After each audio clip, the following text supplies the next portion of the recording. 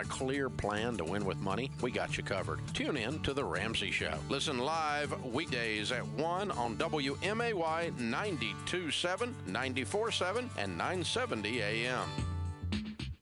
All right. Jim has some of the worst music beds. I swear to God. He needs to update them. I don't know what the heck I'm listening. I think it's Hall & Oates is what I'm listening to, but I'm going to change it up. Here's a jaunty little number for you. This is what I call real music, ladies and gentlemen. That voice you hear, you know him from the newsroom most of the time, Kevin Hart. Hey. He's joining me in studio because normally on a usual Wednesday when we have the full complement of staffing here at WMAY, we record a little something called Way Out Wednesday.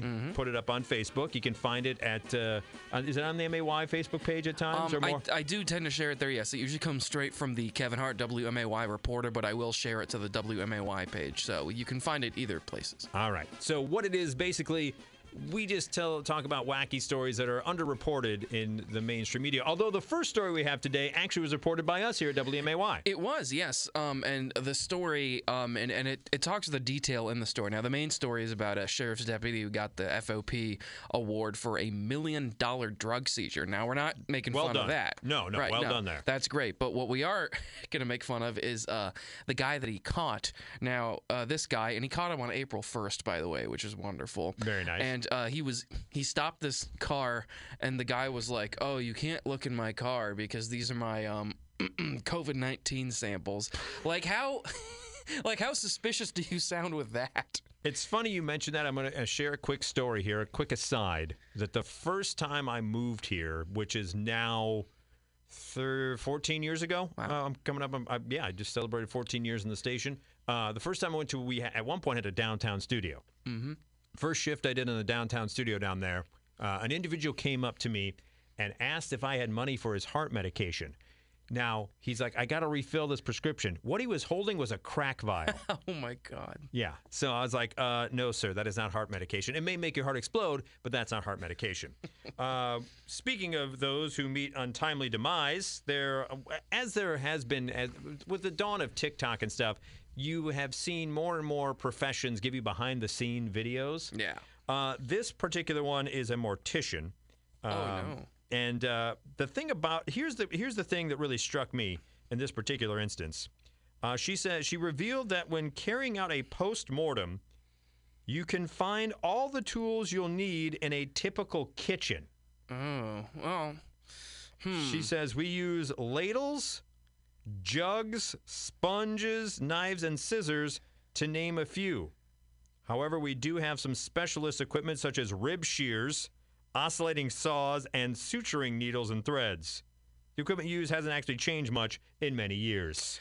Guess not. And I guess if you think about it, and not to get too TMI on it, but I guess some of those make sense for some of those regular kitchen items. Yeah, I mean, you need the rib shears and stuff, but the ladle and jug thing is what I'm like, I get the sponges, I get the knives, but the ladle, like, we got to mix me up some intestine here. Thinking.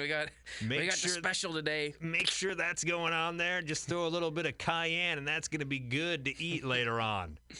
What do you got next there, Kev? What we got next? Well, I think people like to, and you see these, and this has been popular even long before the internet, people toying around in their yearbooks and putting different quotes. But this goes some would maybe say a little too far. I don't know. You guys can be the judge of this. Okay. I think I know where you're going with this hacker kid. Yeah, this hacker kid who decided that he was going to hack into a database and put a quote from Hitler into the school's yearbook. When are we going to find? Here's the thing, ladies and gentlemen.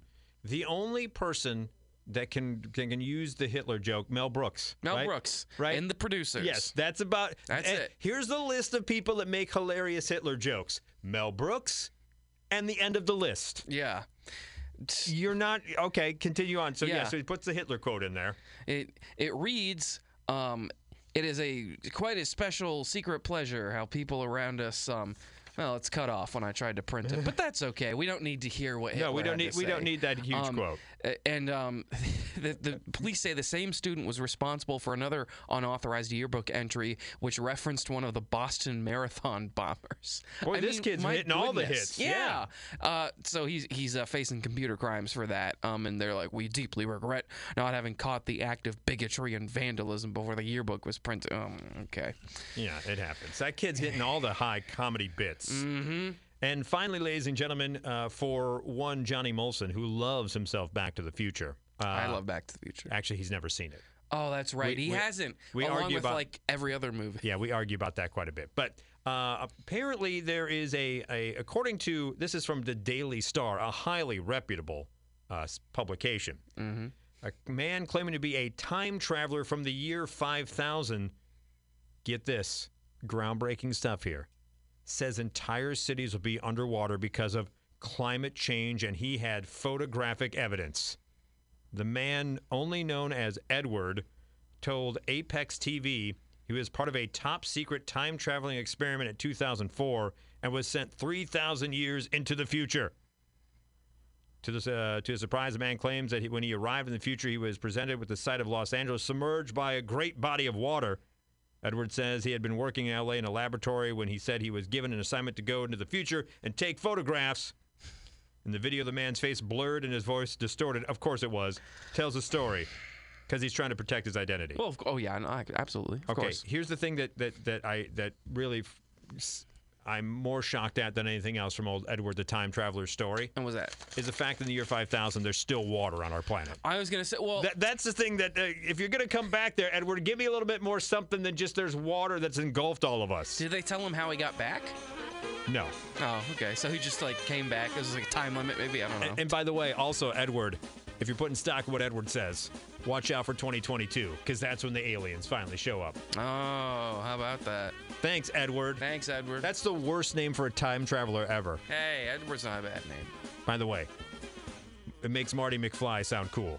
Marty was kind of a bad time traveler name, and then Edward showed up with the, check it out, there's going to be cities underwater. Oh, my God.